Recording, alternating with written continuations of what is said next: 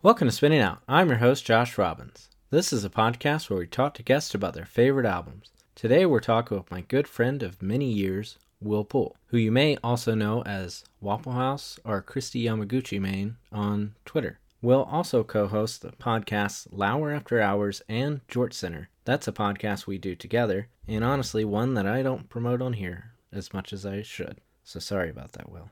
We talked about the Fugees' 1996 album, The Score, and about growing up together. Also, about having preconceived notions and gatekeeping that keeps you from enjoying things. If you like what we do on the main feed, then please check out our Patreon. That's patreon.com/spinningoutpod. My co-host Sarah and I, we talk about records we liked a lot when we were younger and revisit them as much older and jaded individuals. Subscribe for as little as $1 a month or more and get an exclusive episode every week. It really sincerely helps and keeps us doing what we're doing here. So appreciate the support. Okay, no delays. Let's chat with Will.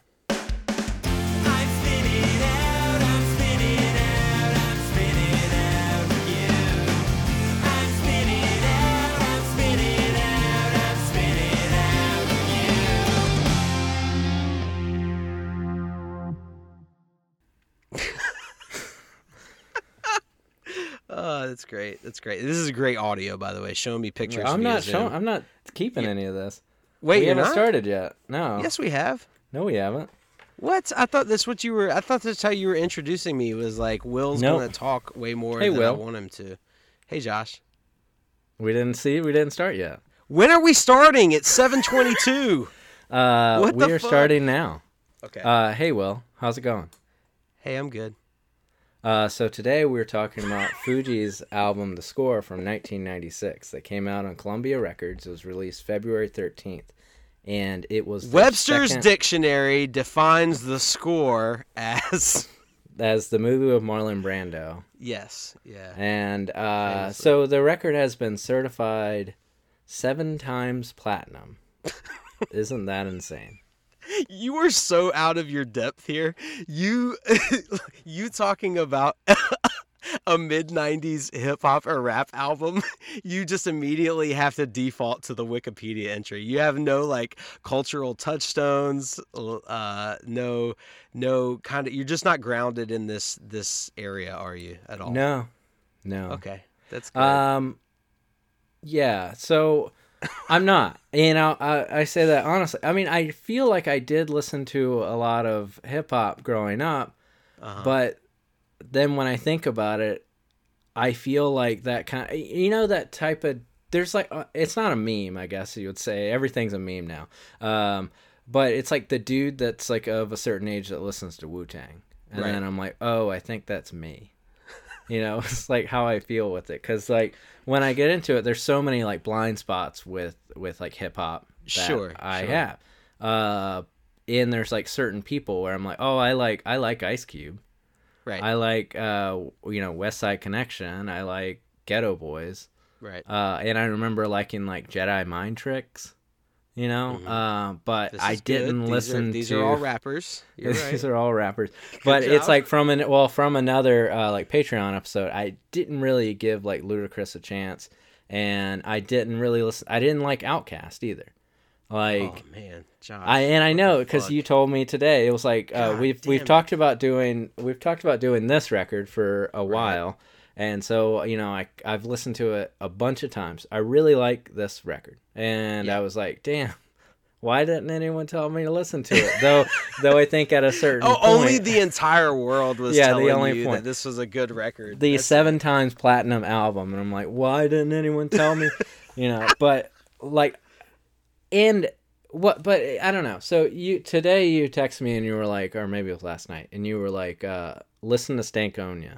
Yeah. And I was like, oh, are we switching albums? I guess you realized late that you kind of wanted to talk about Stankonia instead of this. What I not necessarily wanted to switch completely. I just wanted you to be familiar with that album as well, because so The Score came out when I was like 11, maybe 12. Yeah. I think it came out in 96, so I think I was like 11 years old. So I didn't I didn't get the score right when it came out. I was not listening to Fugees as an 11-year-old. I was wondering. Yeah. No, not at all. I came to it a few years later, but what I do remember is seeing the video, hearing the song, particularly "Killing Me Softly," their cover of Roberta Flack, and it also samples Bonita Applebaum as well.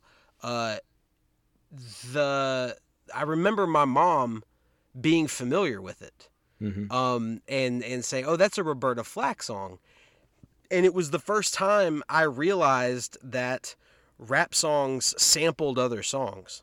That like not everything, like you could make something completely new by using a sample of an old song. Like I grew up listening to like to old country, to old like the Beatles. My mom was a huge Beatles fan. To old R&B and like Motown stuff, and kind of learning that, realizing that at a young age, I like started listening for that in more like rap and hip hop that was coming out at the time. Like the next year, Puff Daddy Puff Daddy and the Family put out No Way Out, and that had Bowie samples in it. And most prominent, I think, on that one, it sampled the Rocky theme in one track. Tons of samples on that one. Puff Daddy was known for sampling. But I felt like I had this like inside scoop on how like rappers and hip hop artists, like every rap song I heard, I was trying to pick out like little clips of like classic rock radio that I had heard. And they did more than like cover. I feel like sampling is like not the right word for what they did with Killing Me Softly, because they kind of did just their own version of it. It was almost more of a cover than a sample. They added like there's verses in there and the ad libs and stuff, and then they also do No Woman No Cry, their own version of that on the album too. Yeah, that's the Bob Marley song. Yeah.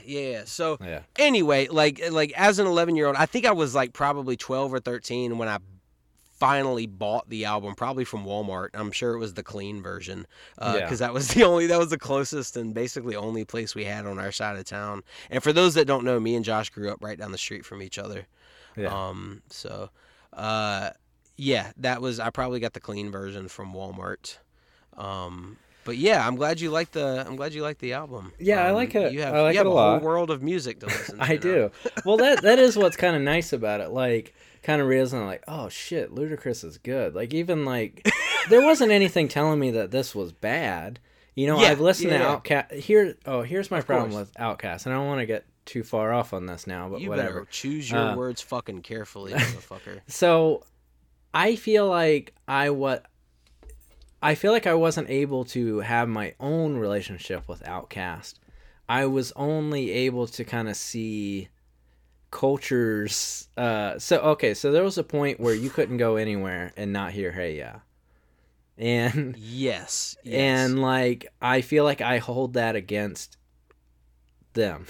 When it's sort of like it's the trope that people do. People wanting to hear a song a lot does not harm the quality of the song. It does not make a song bad or worse because people like to hear Freebird or Stairway to Heaven. Those songs still fucking rip.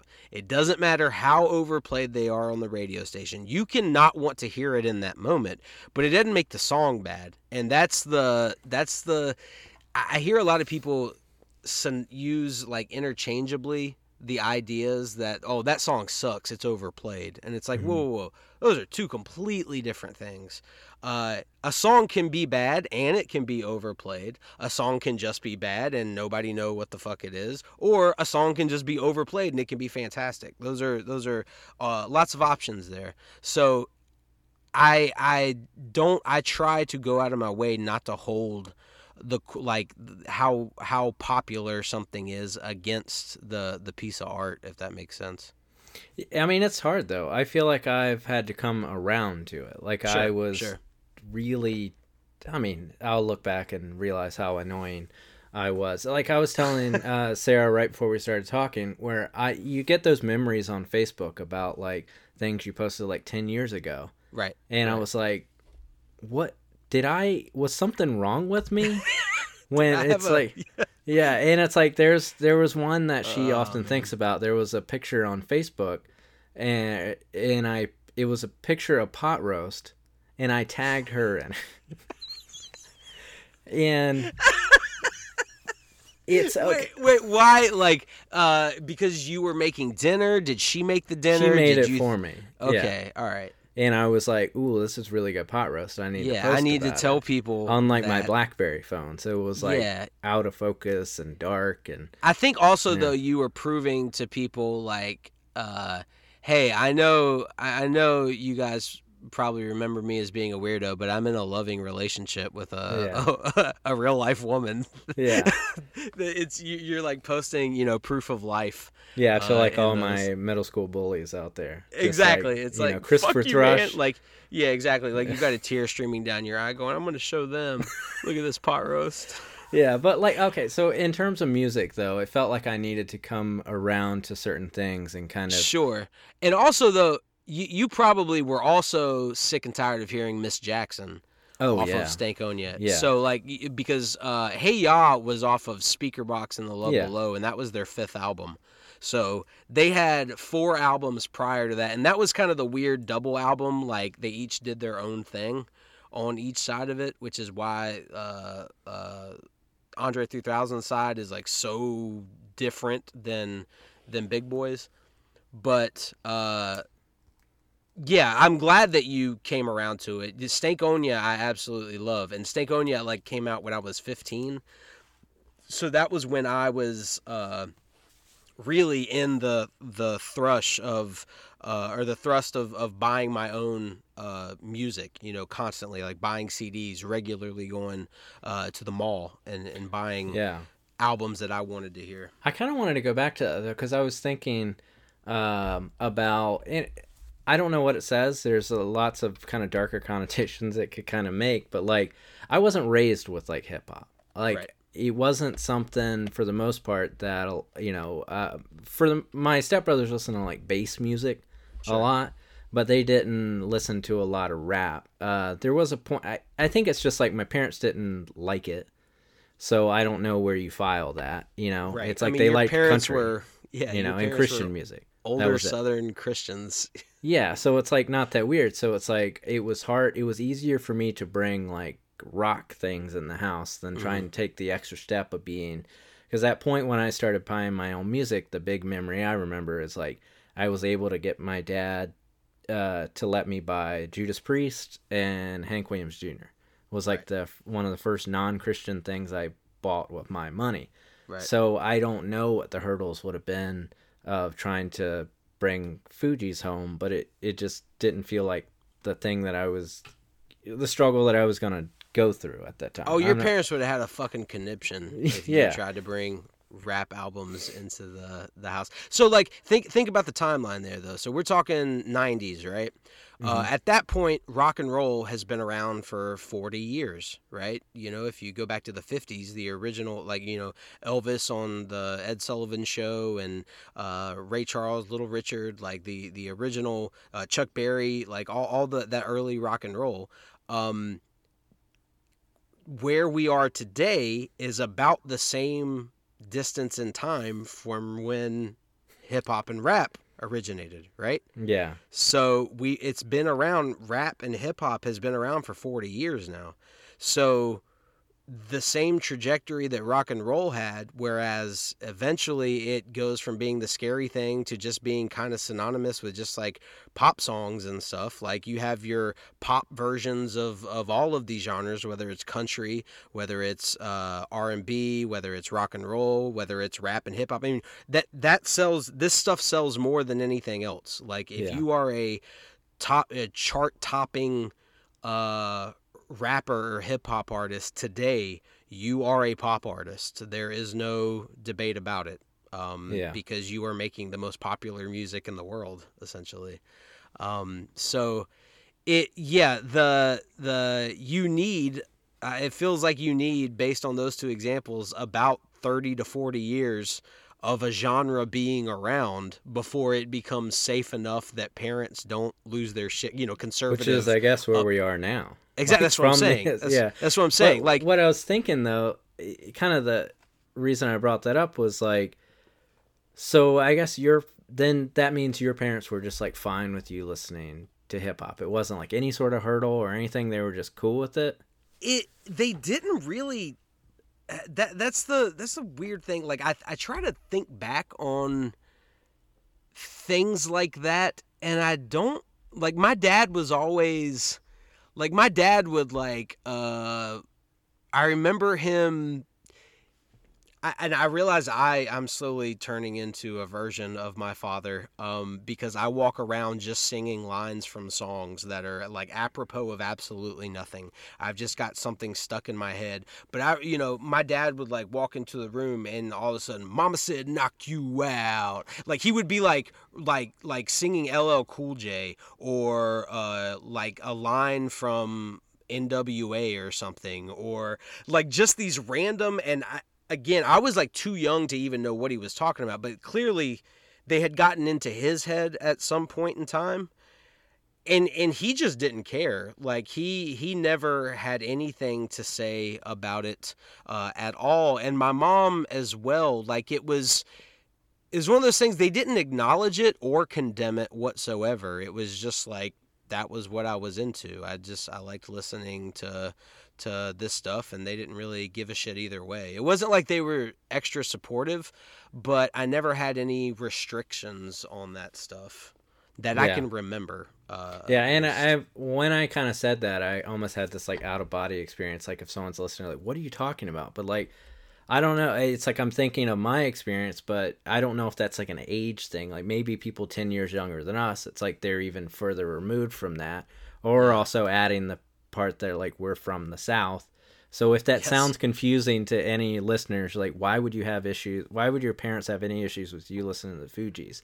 Right. Then I know it sounds crazy. It does. And this is the height of,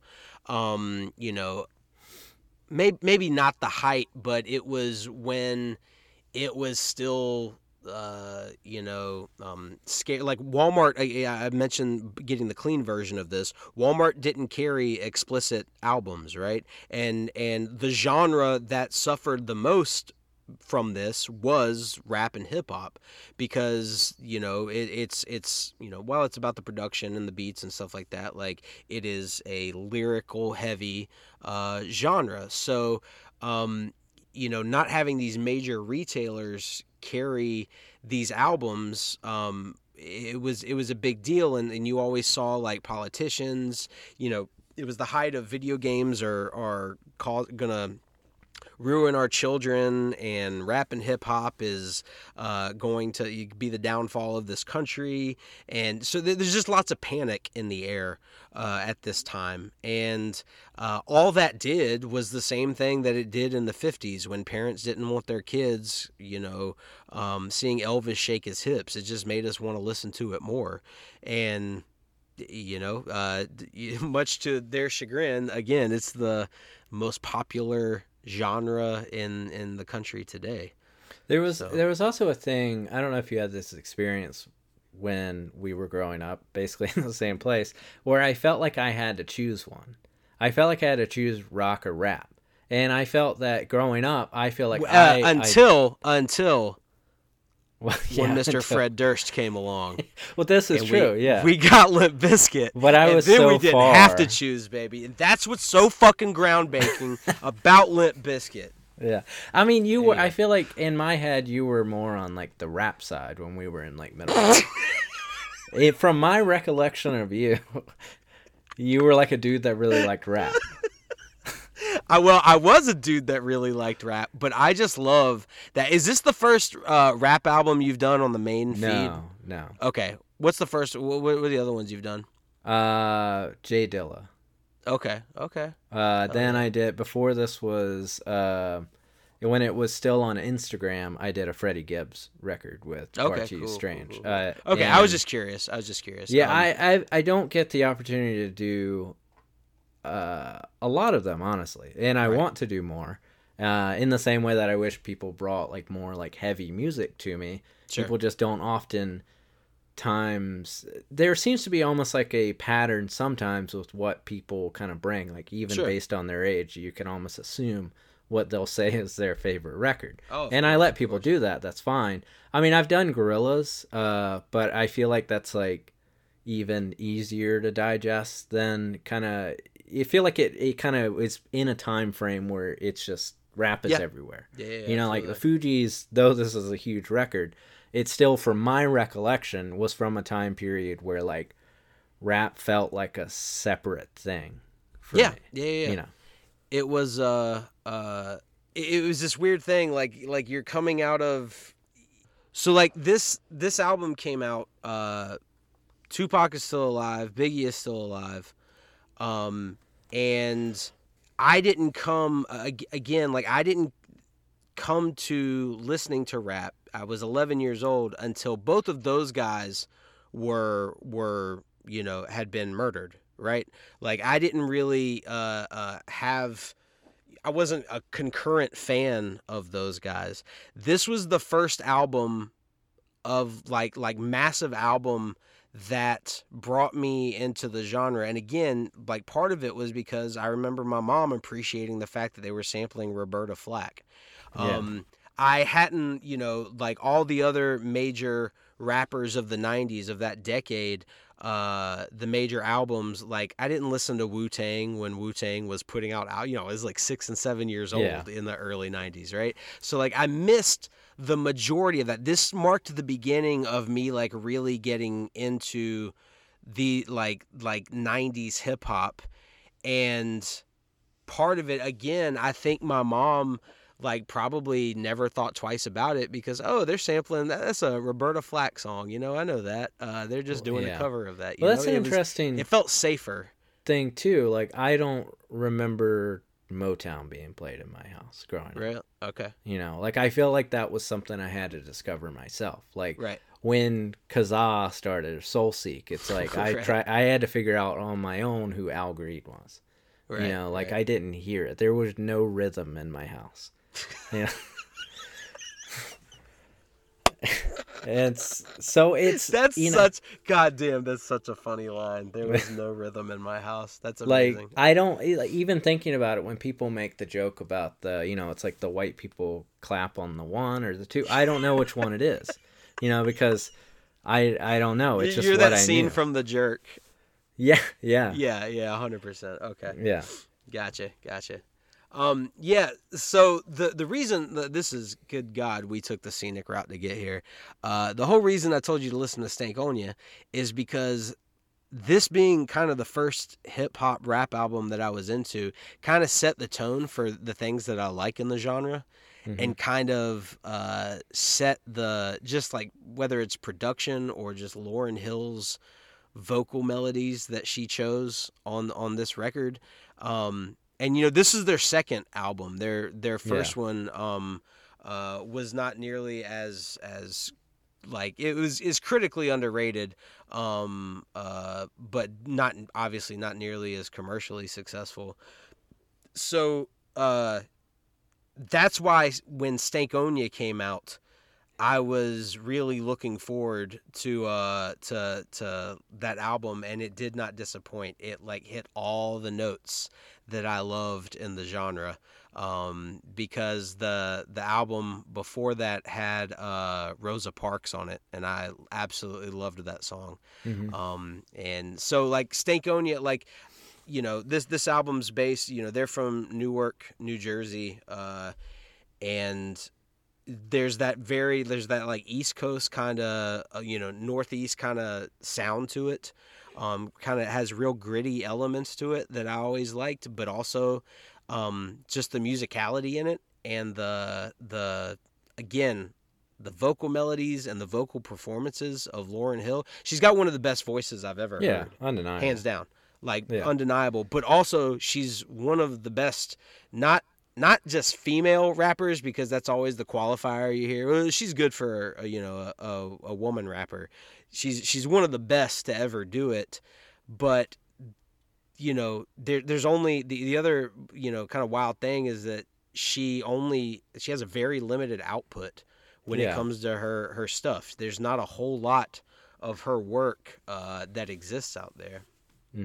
Yeah, I was kind of thinking about that in terms of like there's so much. It's like I don't know if I want to like kind of wait to get into it. Just like that idea that like Lauryn Hill doesn't have a whole lot of body of work out there, even with like Fugees like having 2 albums and still like holding up in this way. It's like I didn't listen to it, but it looms large. Yeah, It's like yeah, you yeah. can't.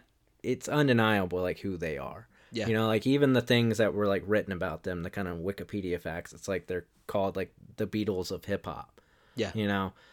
But there's also this thing with the Fugees that I think, going back to what I said about the Outkast, where I almost put on them more than they really do if you listen to them, because there's almost an element of I'm trying to figure out how to say it. There's like a kind of white rapper kind of jam band aesthetic that I think that some of the Fugees kind of I guess you could say like they're responsible for.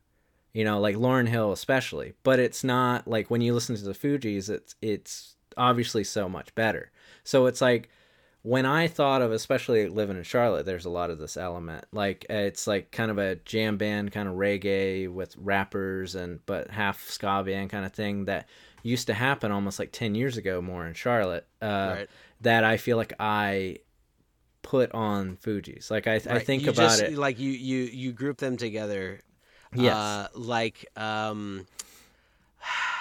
What is the name of that band?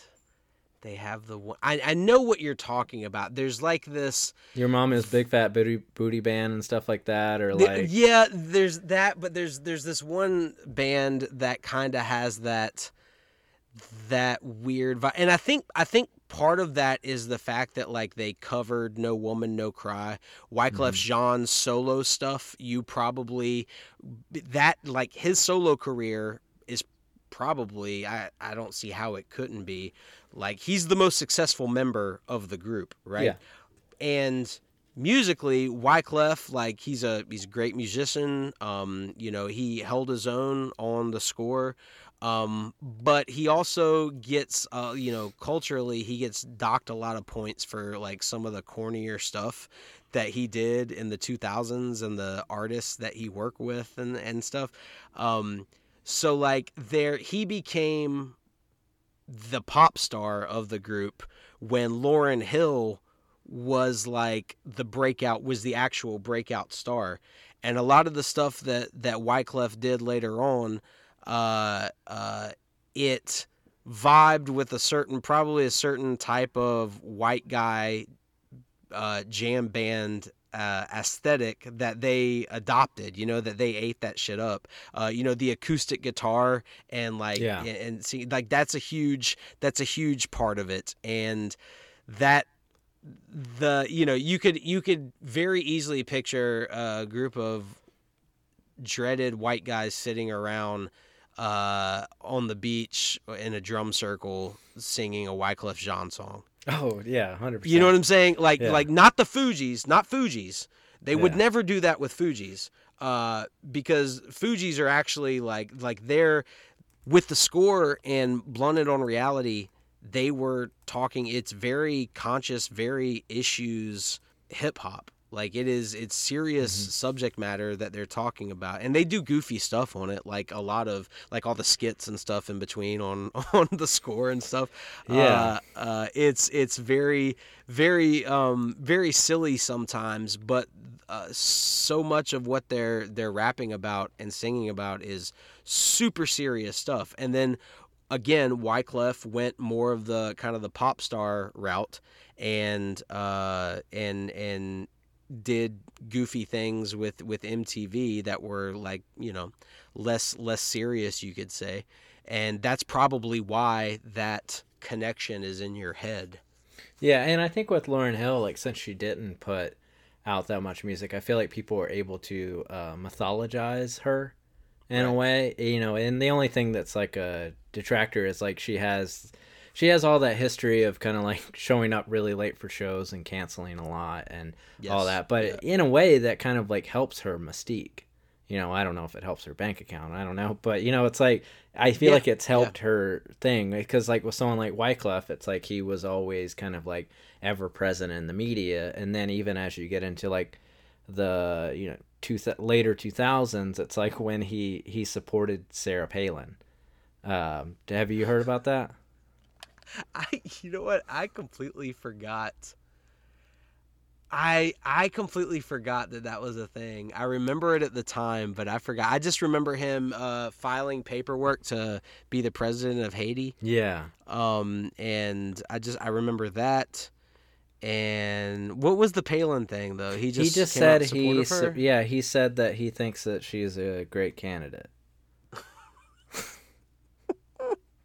Well, on the list of sins, I'm gonna let that one slide. I'm not gonna hold that one against him. Yeah. Like who knows? He may have been being a smart ass. I don't. Why That's why what is I someone couldn't asking find. Wyclef Jean what he thinks about Sarah Palin? You know what I'm I saying? don't know. Like if somebody asked me that, she's a great candidate. Yeah. Yeah, Who I knows? don't know where to put it. And in even the Haitian presidential campaign, it's like I think that actually it was helpful in a way to Haiti. It seemed like it funded resources or got, it seemed like positive. So there's like nothing I Sure. can really say about that, but it's like the point being is like he was very present, Yes. so Yeah. Yeah. I feel like it's like I wasn't able to kind of like have a relationship just like with you, like it being a formative thing. And even actually with the distance of some of the skits, it's like there's tons of Wu-Tang skits that I don't even question. Like they're Yeah. just in my head, they're burned in there, and I just don't even think about it. And like Yeah. because I'm the age that I am, going to like the skit in The Beast, I believe, it was a little tough to like hear like kind of now and not Yeah. having that relationship because I feel like there's a thing when you like it's like when you like a movie from the 90s and then you Oh show it yeah. to Yeah. Yeah. somebody Yeah. and then they're like, Well, what are you talking about about the Chinese restaurant skit? Yeah. Yeah. Yeah. Well, I was super glad because I could not remember exactly how it went. That they imitated a kung fu movie, so they don't do a racist accent in it, which I was thrilled to hear. I was like, okay, there's some like again like the score is like a double entendre here. It's like the criminal activity of like robbing a place, and then it's a film. They viewed this album, the making of it, like they were scoring a film. That's why there's skits in between, and it tells the story. And so like it's like a soundtrack for a movie that's also on the album that the soundtrack is. So uh those weird skits like that, they treated that skit, they were paying homage to the similar to like you said the Wu-Tang stuff, like they were doing the dubbed kung fu movie thing.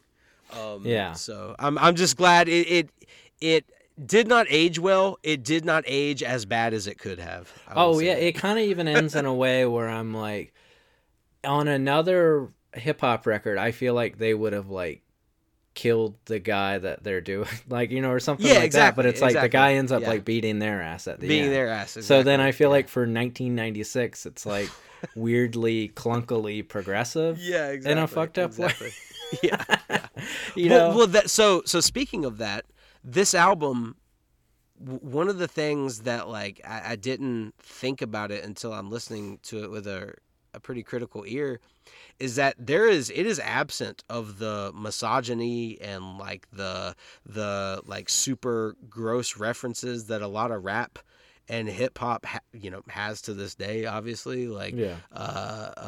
and particularly like in the 90s. And part of that is because they have a female, like it's on that album, it's a female led group. Lauryn Hill is there's a part on The Mask where she's basically like, this dude is trying to like feel her up at a party and she shuts him down. And like it's very forward thinking in that regard, when it comes to the treatment of women, lyrically. and it's refreshing. Like it's something that you might hear today, but you have to remind yourself, oh shit, this album is 26 years old. Yeah. You know, like this is not something that has come out recently with people that are, you know, conscious of today's, you know, political climate or whatever. Mm-hmm. Yeah. Yeah, there was even a thing with, like, listen to it, even with comparing it to Stankonia. With the score, it feels like it's so much easier to digest, but it's also not, it's not that it's not, like, giving you something, too. Like, there's little bits that kind of come up and, like, hit you with it. But, like, the problem I also have with, like, Outkast is I feel like it's, like, almost Why? So this is just a therapy session for you to just shit talk Outkast the whole time, isn't it? I feel like there's, like, it's almost too quirky for its own good sometimes. Oh, ugh. You know, and a little less on Stankonia is when I'm thinking about, like, Speaker Box or again, that was like, you've got to listen to ATLiens or Super Playlist at Cadillac Music. It's oh my god, it's so good, man. It's so good. Like that style, what they were doing with the whole, like, Dungeon Crew, and that sound that came out of Atlanta at that time is just, I love it so much, man. It gives me all, because it melds so many of those, like, that 70s R&B. Like you mentioned Al Green earlier. I went to see Al Green when I was in high school, when he came for Azalea Festival. Like, I was so into that shit. That, and that brass, those horn sections and stuff that you didn't hear a lot of in 90s hip hop and rap and stuff. It was more about the, you know, gritty. It was gangster rap, you know. It was like the harder stuff that was so popular. And then these dudes, like, they might as well have been, like, on LSD and, you know, and 6 blunts deep making rap. And it was like, it was something that I could listen to without feeling like I was pretending to be, you know, a gangster growing up in the suburbs of Wilmington. You know what I'm saying? Yeah. Like, it felt way more accessible to me, while at the same time they're rapping about very serious issues and very serious stuff. And with the Fugees, it was like that perfect blend of, like, of it sounding gritty, it having, like, the beats and the drums from the same breaks and samples that a lot of the gangster rap had, but at the same time, it didn't have, because it was a female-led group, it didn't have, you know, so much stuff about, you know, fucking bitches and stuff that I was not doing as a 12-year-old. You know what I mean? Like, but you know, and while at the same time, I'm also not running from the police. You know, they're not harassing my community and stuff. So I can't necessarily relate to that, but I can listen to it and, like, go, damn, man, like, this is wild. Like, I could listen to it, like, kind of empathetically and feel like I was having, like, insight into something that was serious, but also I could sing along to Lauryn Hill's hooks and stuff. It was, like, aesthetically so pleasing that so much of the rap that was out at the time did not have. It did not have that accessible point to it. A version of that, though, that did, and another reason I love him so much, all the songs that Nate Dogg did. Like, I would, like, his vocal melodies that he chose was another thing that just set off all the fireworks in my brain. So if Nate Dogg was on a track, I instantly loved it. I loved whatever he was singing. It didn't matter what the lyrics were. It was one of those accessibility points because I loved the melodies and the vocal arrangements more than anything on so much of this Here's stuff. kind of two different things I can think of from, like, going to church, like what the Fugees makes me think of and what Outkast makes me think of. Like Fugees feels like it's like a Wednesday night service and, like, someone's had, like, a rough week and it's, like, you know, kind of like cry singing in a way. There's, like, so much more emotion to it, but like Outkast almost feels like when everyone in the church is getting the Holy Ghost and kind of, like, jumping around and speaking in tongues. That's, like, that's 100%. You know, accurate. there's kind of two different emotions, or even, like, in yeah. a simpler thing, it's just like you're either kind of chilling with your friends or throwing water balloons at people while they wait for, Spider-Man 2 tickets, Sure. which we would have done, So it's like you're just kind of using it for different things. Like, and so whenever like, I listen to both today, it's like they're just different moods, Oh, they absolutely are. So it's even hard to like compare them. Like comparing them as they're not the same thing. Yeah. Well, and again, they're not the same thing at all, but the musical arrangements, the samples that they would use, and like the string arrangements or the horns. Oh yeah. That those whatever is going on in my brain, the same itch gets scratched when I listen to Fugees or Outkast songs. Like the I don't know theoretically, like when it comes to music theory, what is happening there, but it's not the only two groups that do this for me, but it definitely hits the same notes in my head whenever I listen to both of them. And again, the score is what led me to end up being a fan of this more like musical element of hip. I guess like you could describe it as like hip hop versus rap. You know what I mean? I liked this musical kind of genre of it, the less gritty version, which is why I liked Puff Daddy and a lot of the stuff that came out on Bad Boy. I liked because he was heavily using samples. It was focused a lot on the music aspect of it and not just the lyrical content, because again, I couldn't relate to 99% of the of the lyrical content of most of this stuff. So it was the musical aspect that really wrangled me in. So also on the score, getting back to the whole reason we're talking, there's kind of like a pecking order on a lot of these songs. Like usually it's Lauryn Hill and then Wyclef, and always the last verse is by Pras. I don't know why. I don't know if that's something that like organically happened in the studio. A few songs Lauryn and Wyclef flip-flop back and forth on, but always Pras ends out the song. I don't know, like, and he's got that. All three of them have distinct voices, but Pras has that like crazy, like it's almost like he's doing a movie voice while he's rapping. I absolutely love it, but there's like Lauryn, she's doing her own thing on it. She's very forward thinking, very progressive. Like she's talking about a lot of political things. Like she tells Newt Gingrich to, she says the 666 cut wick like Newt Gingrich sucks dicks. Yeah. Which is funny. Like listening back on that lyric, I was like, hell yeah, he still sucks dicks. I forgot that lyric was in there. So she's bringing up a lot of political stuff. Wyclef is there's like he's kind of goofy a little bit, and then Pras is just his own kind of entity, kind of like looming over every track.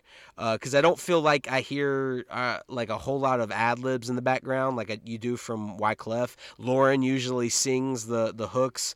I think Wyclef maybe does it on The Beast. But it is weird. I was just thinking as I was listening to it, like I wonder if there was a game plan or if it was just, whoever wants to jump on, do whatever you want on this track. Like, is there a plan? Was there a blueprint for this album, or did they just get in there and kind of like, I can't. I'm not nailing this guitar part. Do you mind hitting this for me? And then they end up playing it. That's Jay-Z. That is Jay-Z. Good job, Josh. You're learning. All right. Yeah. All right. Well, so my stepsister did listen to rap some. She liked Jay-Z, and I know I've told you this story before. She listened to Hard Knock Life on repeat for basically a year. And so that's also why I don't really, it's like, that's just kids singing. It's well, yes. like, and so even that, like, I felt like I kind of had like almost like a vendetta against Jay-Z because of that. Like it's like, but going back to, Praz, I wonder though, is Praz's role in the Fugees, is it kind of like okay, so there's just like this joke when it's like the boy band kind of thing, or like Boys to Men, let's say, more so like that, where there's the guy that's like, damn, double damn, like, is he kind of like that guy in the group? Like, I gotta give him more credit than that. Yeah. He definitely holds his own lyrically on the album. But yeah, you could kind of, just because we're always searching for a way to relate something to something else.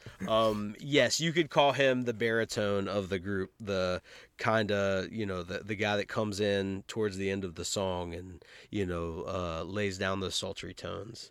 Yeah, you could probably assign him that. But like, what is Praz even like? Like, what has he been up to since this? Like, I mean, he's doing a lot shit more than me. So they like. I think a few years after, it was probably like 99 or 2000. Remember this, the movie Bulworth starring Warren Beatty? Yeah.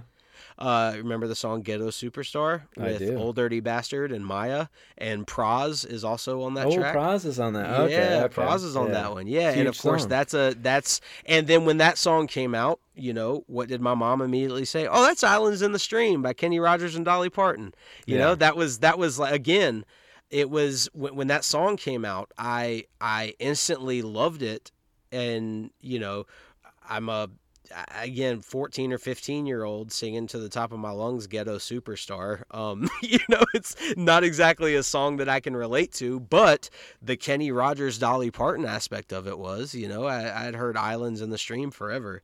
So I didn't it was another one of those songs that instantly I felt like I had an inside track on, compared to a lot of my friends that didn't grow up in a household that had parents that listened to, this type of music, or were just like musically inclined, I felt like it was kind of like having like a codex in your mind of like, I remember, I know this from somewhere else, Another album that I loved around that time was Lord Tariq and Peter Guns. They had a song called Uptown Baby that sampled a Steely Dan song, Black Cow. And that song's Black Cow's been sampled countless times by countless hip-hop artists. But again, it was like another huge hit that I instantly was like, I know this from somewhere. I got to figure out who this is. And it felt like finding an Easter egg in real life. You know what I mean? Like, It felt like watching a movie and seeing something in the background and going, oh, that's when you watch Phantom Menace for the first time and you see the little ETs in the Senate scene.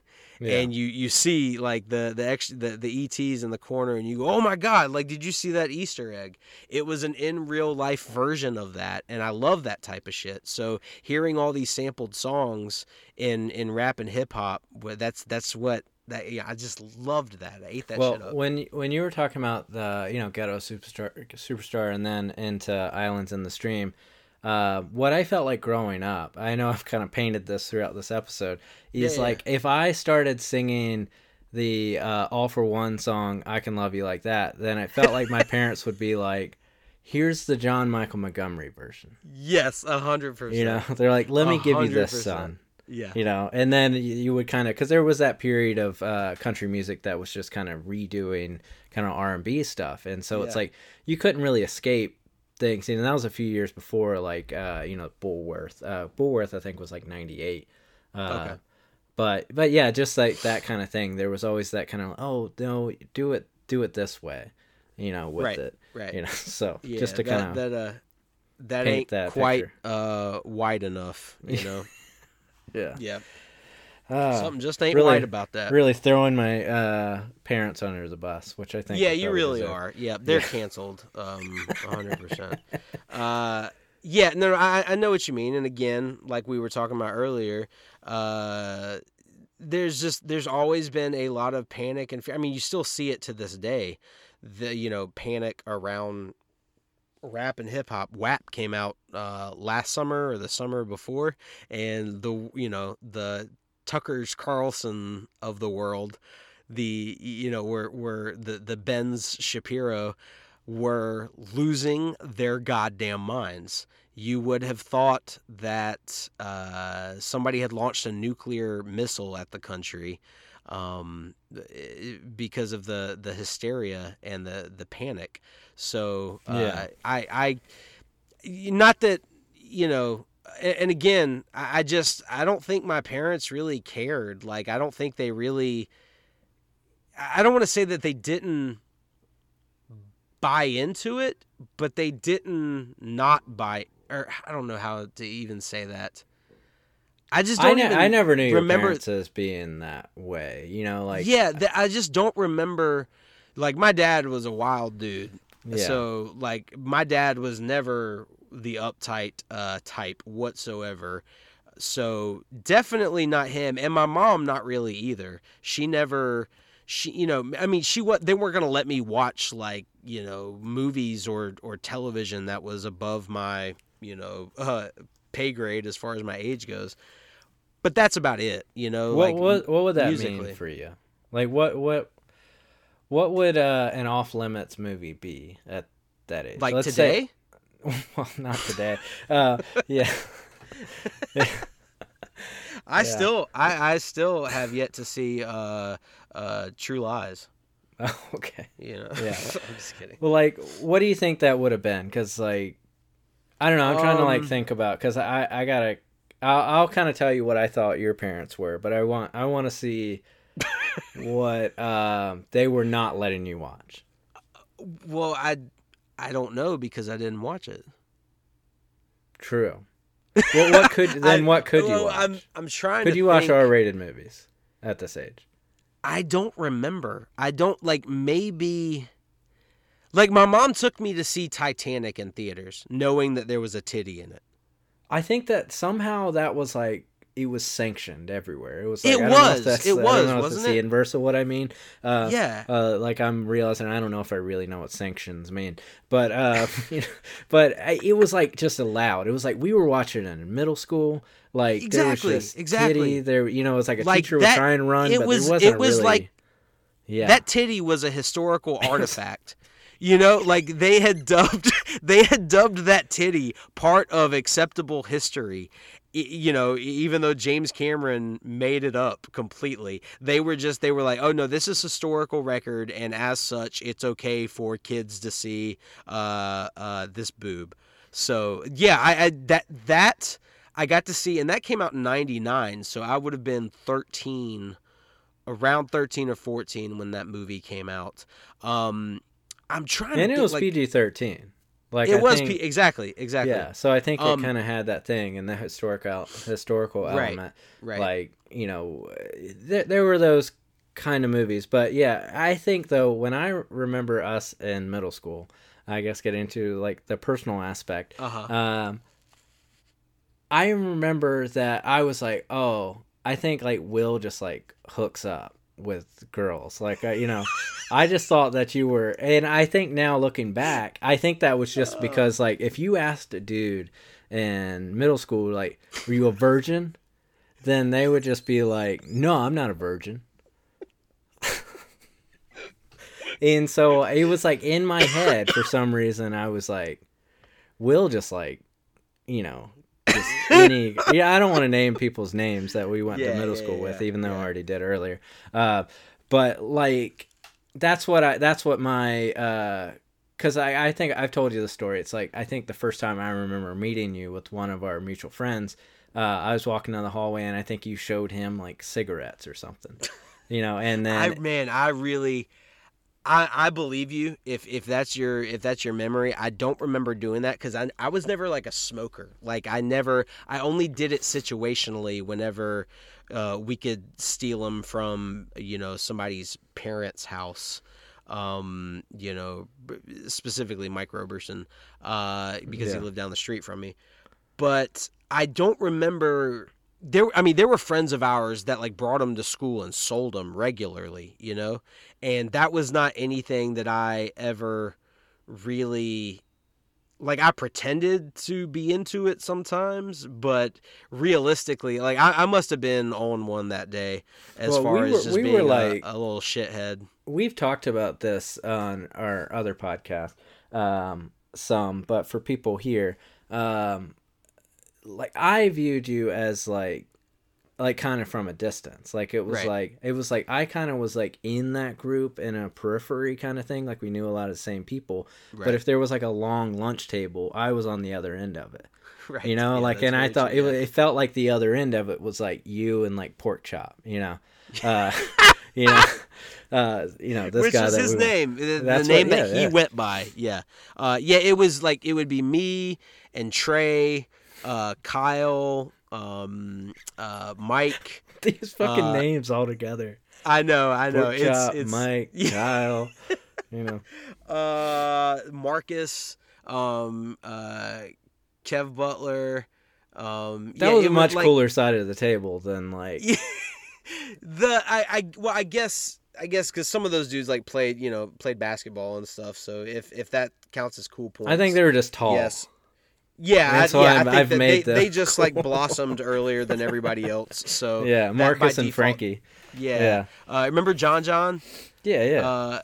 John Newton. That I really was. I know lots of people say that they were like social butterflies in middle school and high school, but I really was, because I didn't fully fit into any of these groups. Not by choice. It wasn't like I was like ahead of my time and you know, it wasn't by design or anything. It was just, I didn't actually skate, but I hung out with a lot of people that skated. I wasn't on the basketball team, but I played, pickup basketball all the time at recess. I was in band, so like the band dorks I hung out with. I lived close to the school, so a lot of kids that I wouldn't otherwise hang out with would like come to my house afterwards just because I lived close and, it was an option. And so because of that, like I kind of, I don't know if that really influenced, then I hung out with guys that were like getting into like heavier music and stuff. So that influenced the things that I listened to. I also, hanging out with guys on the basketball team. I had, I was listening to rap and hip hop and stuff, things that they were into. So it kind of, it kind of helped mold my taste in music, or maybe I don't know which came first. I guess, the people I hung out with came first and kind of influenced the things that I was into, because I, just if nothing else, as a way to have something to talk about, whenever we were at school, But did it ever make you feel like you were like a faker? Did you ever have a poser? A poser. Yeah. Oh, absolutely. Abso-fucking-lutely. Okay, yeah, because I definitely did. Like I was a poser. Yeah, I lived with that whole what's it called? Imposter syndrome. That's what I was trying to get. I absolutely had that. It wasn't probably until my last couple years of high school that I felt like I wasn't having to do that anymore. Like I could get by on my sense of humor alone and not have to pretend like I was into the things everybody else was. Like I was funny enough that that's why they kept me around, instead of having to just whatever the things that you make up in your mind, and like, oh, this is why these people hang out with me, like I got past that point in my mind, and I was like, okay, I'm good enough on my own. I can be my weird self and just make people laugh, and I feel like you could also, like, if someone were to kind of call you a poser, I feel like you could fire back. Like you had enough of that. Well, confidence is the term. But for me, it's like if David Allan Poe, a real person in our school, pointed out that I had the same airwalks from the year before, it crippled me. Yeah. It just devastated. And I'm still talking about it today. You're probably like, I can't remember these instances, but it's burned into my psyche about wearing the same airwalks 2 years in a row. Sure. But I feel like you probably would have also had the same shoes the next year. Oh, fuck. I probably had the same shoes for 3 years of middle school. Yeah, and like, it's like, I was like, well, in my recollection, this is really, we're really getting into the nuts and bolts of us. That it's like somehow you would be, I felt like you were like, I will proclaim to the school that I get free lunch.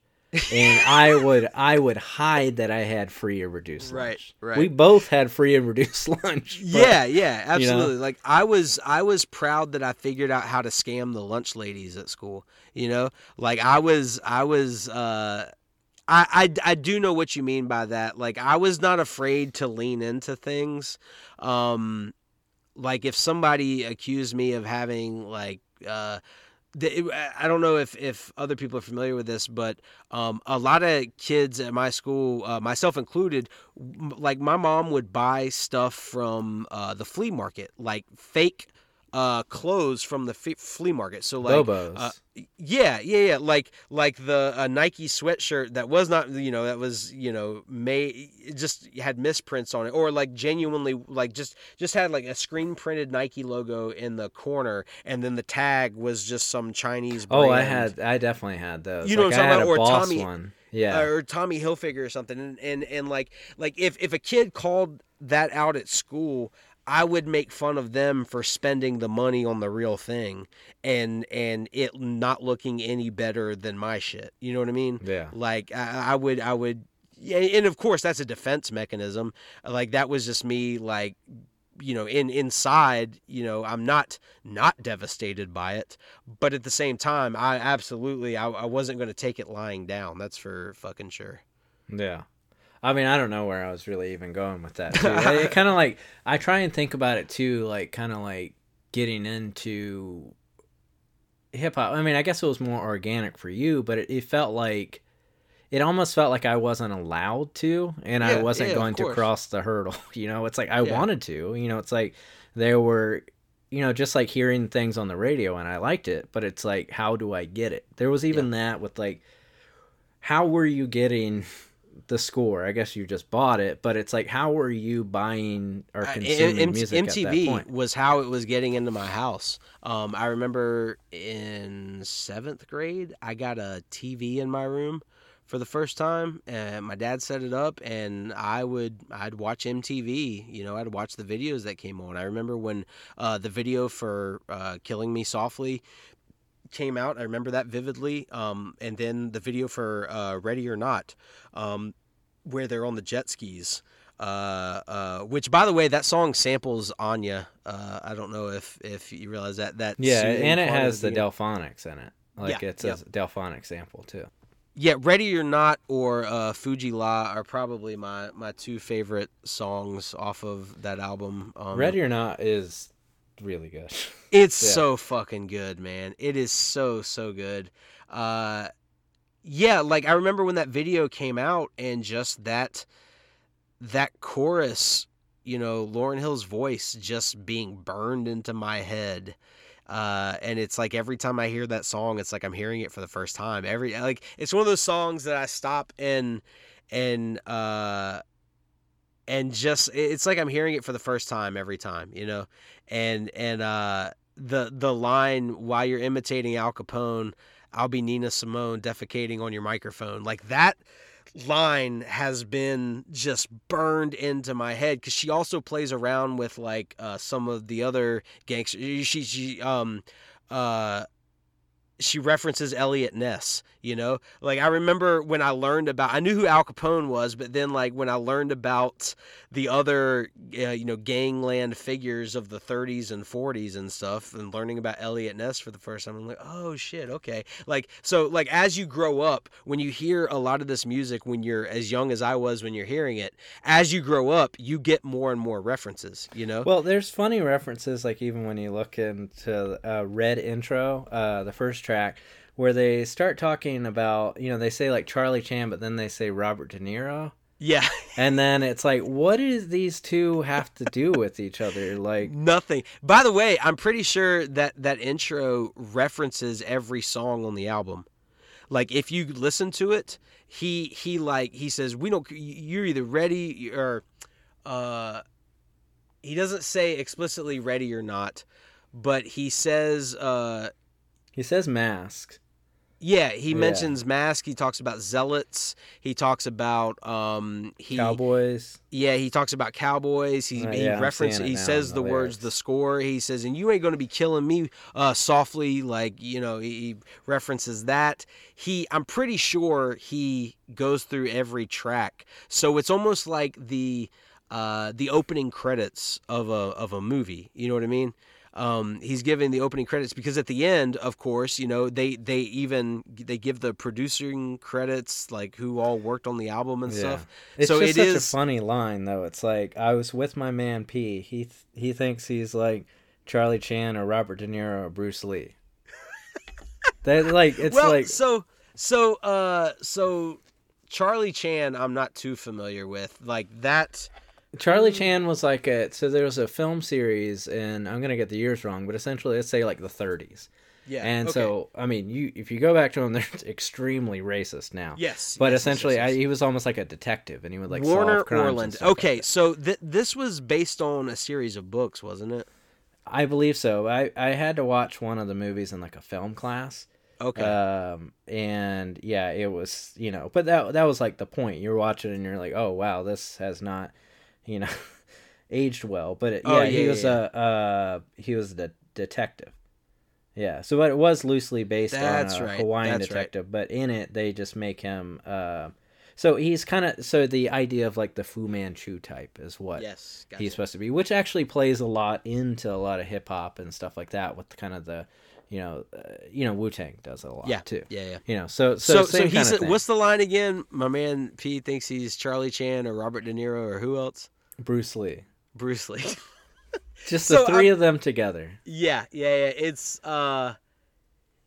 got to be just like I wonder if they just like ad libbed that just like off the top of the head, and those were just the first three names that came to mind. Because like Robert De Niro is still like in the mid '90s. He's not like analyzed this or No, analyzed that he Robert hadn't De Niro become. yet. He was still like he was coming off a Heat the year before, you know. Oh yeah, like, yeah. He's still badass Robert De Niro. He's Raging Bull. He's Taxi Driver Robert De Niro. So there's still like some like he's talking about I guess like tough guys or whatever. And I wonder if like you know what I'm thinking of now. I wonder if he meant to say Jackie Chan, but he said Charlie Chan. Like, I wonder if it was one of those things where he just was Charlie just, like, Chan naming doesn't really people. make sense in a Charlie sense if you Chan think is about it. real. Like, one of these things is not like the other, you know? So actually, it would make sense if it was supposed to be Jackie Chan, because Jackie Chan had been around for a while, but even with U.S. audiences, Rumble in the Bronx was 93. Exactly. So that, and he had like Drunken Masters even before that, but I think that came out later in the U.S. Might have been like 96. Right. But yeah, Jackie Chan would have made way more sense with the three, because that's three badasses. Yeah. Charlie 100%. Chan is like, that's like just like it's just any kind of detective type. Like I'm trying to think of the Agatha Christie kind of guy. Yeah. But that's what more so Charlie Chan is like. He's not like somebody that you're like, damn, he's gonna fuck people up. He's just like he's gonna solve this crime. Like Perry Mason or fucking J.B. Fletcher from Murder She Wrote is more what Charlie Chan would be. But also, is he listing those people as badasses or as big movie stars? Potentially. I mean, and I guess my man Or P, both. he's saying pros, right? Well, I don't know. It's a good question. I need to look at the script for this. Well, okay. Another question then. Does this play a better movie than that one Queens of the Stone Age record? A conceptual piece. It's not really a movie, but what's the one that does like the radio songs and it's like a whole complete package? Oh. Is that Songs for the Deaf? We don't have to get this right. It's fine. I have no idea, to be honest. I think with you. the answer is this. I'm more so just Okay. fucking around. But yeah, I don't know. Just something to think about. The reason I bring it up is like there felt like there was a lot of this in this time frame. I mean, Queens of the Stone Age was a couple years later, but like that idea that like, oh, we almost have to make this like either a whole conceptual piece. So I think Lauryn Hill, in an interview said that they thought of this album as like, Tommy by The Who. Yeah. That was kind of what they were kind of going for conceptually speaking. And I don't know, I've never sat down and really tried to suss out the exact, like, if it is telling an actual plot or if it's more of like the feeling of a plot is happening. Because like in Tommy, there are like actual like plot turns and events that happen to this central character. So I don't know if I've never analyzed it that deeply, to be honest with you, to know whether the same thing is happening in the score, or if it's supposed to just elicit the feeling of watching a movie. Yeah, but the thing I think with like Tommy, well, this record does it better than like Tommy does, because I feel like with those kind of concepts of like kind of trying to make almost a movie, like an album into like feel like a movie, this feels like an album, and I think that almost Tommy suffers because it tries to feel too much like a movie. Like it makes it feel like wonky at places. Right. Because of that. So the score is a better record than Tommy, if anyone was wondering. No one was wondering. Yeah, one 65-year-old man is very upset at me. So I think they were going for the comedic effect here. Because he says, like, he starts naming a bunch of people, and, like, the guy responding to him is like, what? He says, because they only gangsters when it come to being gangsters to themselves. They want to be Corleone or Luigi. And the guy says, I am Corleone. What? He says, or Gambino or Gotti or whatever the fuck that is. Some people don't even like, you know what I'm saying? They run around calling themselves Raheem or Fuquan or Mustafa. No shit, because they think they got power. Like, he's just like randomly. Then there's another line. I got family business on Avon, on Chancellor, on Prince Street. So he's Chadwick, just saying on random Stratford, shit. Chancellor. I think he's just saying random shit. Yeah, I'm pretty sure that's why he went with Charlie Chan. Yeah, because that makes way more sense now.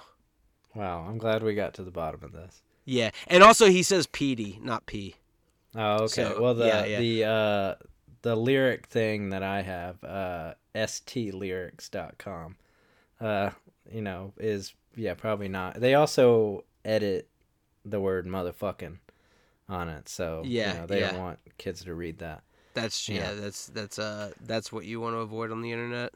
Yeah. So I guess like as we kind of I guess start wrapping it up, like, what do you think looms larger for you if you have to compare the two? Because we've talked about Stankonia and the score. Like, do you feel like if you had to grab for one, which one are you grabbing for? The score or Stankonia? Probably, because of the age I was when it came out, I'm going to go for Stankonia. Okay. And again, that's a personal preference thing. I absolutely adore that album. I've got 97% of it committed to memory. If you ever want to hear Will rap, that's the album to put on. So I would probably grab Stankonia again, but the score was my entryway into this whole genre. The score was like, while Stankonia was formative, the score was my entry point to this whole thing. And especially the type of rap and hip hop that I ended up loving so much. The score kind of set the tone, and everybody there's something that I've always subscribed to called pop culture entry points, where if you want somebody to watch a television show, say that has like 200 episodes to it, very long running television show, right? Yeah. You shouldn't show them the pilot. You should think about what their interests are, and you should choose an episode that will grab them and make them realize you should commit yourself to watching this entire television show or this entire movie franchise. Hey, this Fast and Furious will get you into the rest of them. It's this Fast Bond, Five, this Bond, this Bond movie will get you into the rest of them. You're not going to like every episode of a television show. You're not going to like every rap album you listen to, or any genre of music that you listen to. But if your friends know you well enough, ask them specifically, hey, what's an album from this genre? You know what I like. You know me as a person. what is something that I should listen to? And hopefully if they're, if they got the time and are able to do it and willing to, they'll turn you on to something. But yeah, I would go with Stankonia just because, again, we were talking about earlier, like that awkward period of being in middle school. And around the time, like 15, 16 years old, I finally start feeling a little more comfortable in myself, and feeling like I wasn't having to pretend to be like floating around in all these social circles, that they liked me for myself. So that kind of hit. I remember, I'll never forget, the year that it came out. We were still actually at Hoggard when Stankonia came out. That was 2000, right? We started at Ashley in the fall of 2001, and within a few weeks of each other, Jay-Z's The Blueprint 3, I think, came out. And I remember this senior, I was in PE class, and somebody brought up I brought up Stankonia. Somebody else brought up Jay-Z, and I was like, I said something about Outkast, and the guy looked at me and was like, don't tell me you bought the Outkast album over the Jay-Z album. Like, he was like pissed that I would even venture to buy an Outkast record over a Jay-Z record. And I remember clapping back at him and feeling good about it, Like I didn't, and much to what you were talking about as far as like being kind of set in your ways because of certain notions, that put me off of Jay-Z for a long time. Like, it took me a long time to actually come back and listen to a lot of Jay-Z albums and go, holy shit, I see why people like hold this guy up as like one of the best rappers to ever do it. Like, I understand this now. But it like, because he was all about, bling and like money and shit like that, like the lyrical content from Outkast and from Fugees and artists like that was very different. And so I felt like, oh, that guy doesn't, he's not as much of an artist as these other people are. I did the whole gatekeepy thing, Yeah, well, I mean, that's also another thing that I feel like kept me at a distance from Outkast, because there was a lot of that because of how big they were as, like, I guess, a radio band, at that point. Yeah. Like, well, how much they eventually got there, with their like fourth and fifth albums, for sure. Like, it just feels like when you're a kid and someone tells you to, like, oh, do you like, I don't know, you can almost insert anything. It felt like, it's like, do you like 21 Pilots or something? It's like, right. I don't know if people even really have that experience anymore, because I feel like they can kind of like just get into whatever they want. Yeah. But there are still things that are just ever present. You just can't get away from it. Yeah. So to kind of like appreciate it as like an artistic thing on its own merit, you almost have to dig through all the other things that you see in culture. Absolutely. I mean, and you've got to do that with any genre that you go through. And if it, obviously, we touched on it earlier. I just wanted to bring it back around. My favorite Lauryn Hill vocal performance, or like hook, that she sings is just a feature she did on "If I Ruled the World" with Nas. That's my favorite. That's one of my favorite rap songs. That, like, from the beat to her vocal performance and everything. Like, again, I was going back through Wikipedia and looking at. She's only featured on like 5 or 6 songs. She's got her one solo record, and then the 2 Fugees albums, and then she did an MTV Unplugged.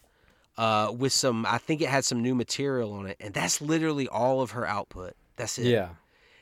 It's so wild, because she has, and she's still regarded as like one of the best to ever do it. Like, a lot of the people that are in that category have, vaults and vaults of unreleased tracks that their estates keep releasing, that kind of, honestly, like, there was not released for a reason. It's not nearly as good as the stuff that they chose to be on their album. I'm almost convinced that she might, but I don't know. I mean, we haven't, it feels like it would have been released, but it's like, it feels like there's got to be another record out there that's just like, oh yeah, I'm sure there is, and I don't know, I've heard things about her over the years, but as I've gotten older, I've realized just how much the industry runs what ends up as headlines Yeah.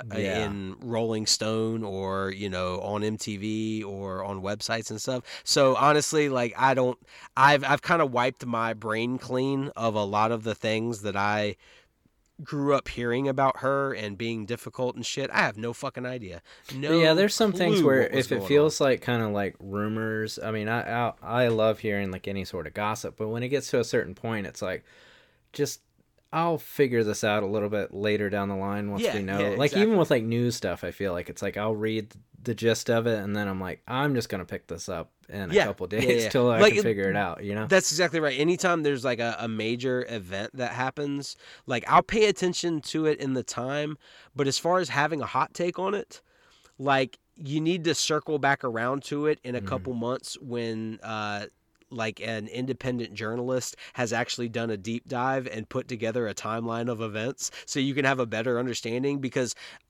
anytime there's breaking news or anytime there's something like that that has just happened, you're getting a very small sliver of the reality of the situation, and so you're only reacting to a piece of the information and without any context whatsoever.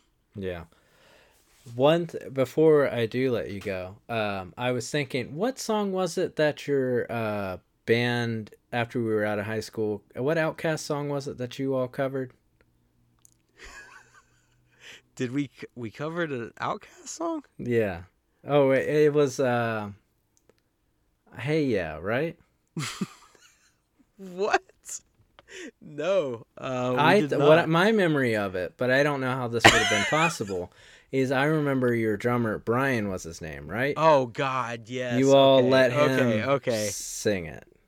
Because I think it was more like it was kind of one of those things where like when you're in like younger bands, it's almost like if you don't let this guy do it, he's going to quit the band. Yes, That kind exactly. of You have to make feeling. concessions because So he's you the might only have drummer, like you know. taken it out of your head completely. Yeah, but I remember like that was a Was song he that sang. an actual show? Because we also like we would end up at a lot of parties together, and like somebody would get a guitar out, I and remember it happening on stage. on stage. I So I'm remember it assuming this happening was at Lucky's. Lucky's. Yeah. Okay.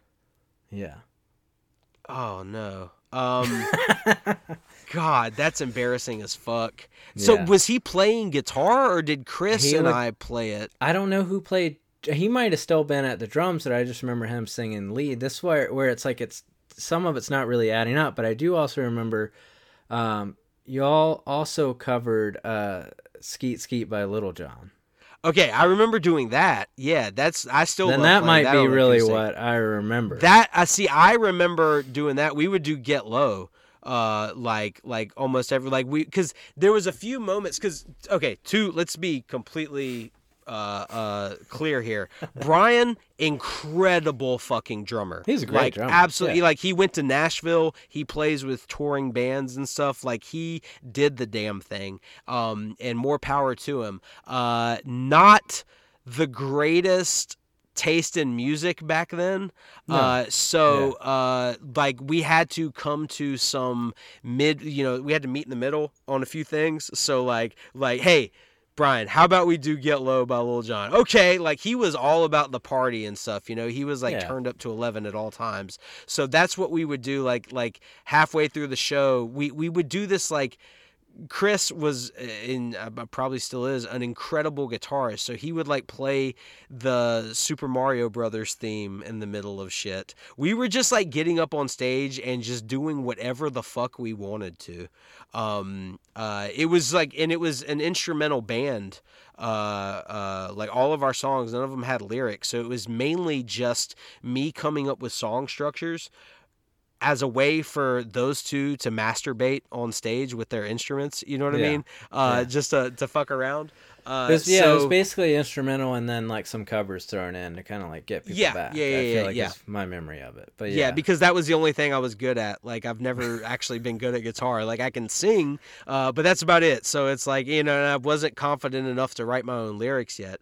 So having just I know this song, I'll sing this one. So Yeah. So where can people find you? you can find me in St. Louis rolling on dubs. Or you can find me on Twitter at Wapplehouse, WAPPLEHOUSE. And you can also find me and Josh and Vic and Dan and Ryan hosting Jort Center Pod. Well, I guess it's just Jort Center, but Jort Center Pod is the Twitter handle. So come give that a listen if you want to hear Josh talk about all sorts of other. This is like a miniature, like this is absolutely a conversation we would have had on Jort Center. Yeah. Right. Yeah, I wonder if this will be like it probably won't really be that strange because I feel like we did keep it a little bit more collegiate than Jort Center maybe would have. Sure. But like, there's probably elements of this episode that people might be thrown off of how comfortable we are with each other. Yeah. There's probably some awkwardness that I have to sift through. People, I mean, just so you know, the people are going to demand that I come back on as a regular co-host. So, right. I will, like, much like Putin invading Ukraine to seize territory, I will invade your podcast and take it over eventually. Yeah, have Will on your podcast. Sorry. To take over. Yeah. Before I truly let you go, how would you explain Jort Center to people? Because I never can. So hopefully it's 5 people that you like sitting like around a table. Like it's like one of those conversations, and friends of ours that have known us for a long time have described it this way, that it feels like they are hanging out on the back porch of our local bar that we all frequent. You less so, obviously you're in Charlotte, Ryan's in Maryland, sitting out back at Reggie's, like having a beer in between bands. That's the vibe that people have told me it elicits. We talk about absolutely everything on there, and while I say that, I cringe inside because I hate nothing more than a podcast promo that says, we cover all the topics. We cover food, movies, pop culture, cinema, more food. And then, and then you know what I'm saying? And it's like in the promo. Exactly. It's like there's more topics than that. I can't just go through like the episode descriptions and see the things that actually get brought up. It's like it's a conversation that just leads from one thing into another, into another, into another, into another, and it kind of never ends. Like we have like beginnings and endings to Jort Center on each episode, but you could string it all together and it would probably connect from the very first episode to, what are we, 65 end? Yeah, you know what I'm saying? Like it's one never-ending conversation of you sitting around bullshitting with your buddies. And there's some really funny shit in there. It's not all comedy, and it feels even weird. Like I just cringed again inside saying it's comedy because none of us are comedians whatsoever. No. We're dipshits again, poorly hosting this thing, but we all bring topics that we want to talk about, and it can be whatever we want to.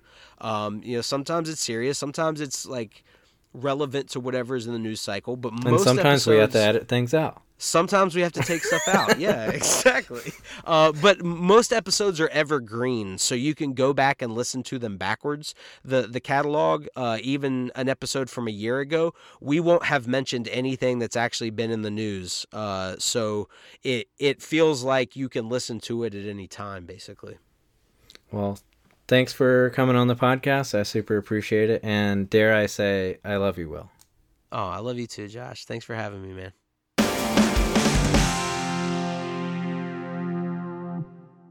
Welcome back. Thanks again to Will for coming on the pod. Check out Lauer After Hours and the pod we do together, Jort Center. Or simply follow him on Twitter at Waffle House. But for real, I've known Will since middle school, and he's still someone I talk to on a daily basis, so that's pretty wild. Okay, next week on the pod, we talk to someone else that I've known for a long time, Chris Deem of the bands Everywhen, Thin Lips, Year of Glad, and a personal favorite of mine, 1994.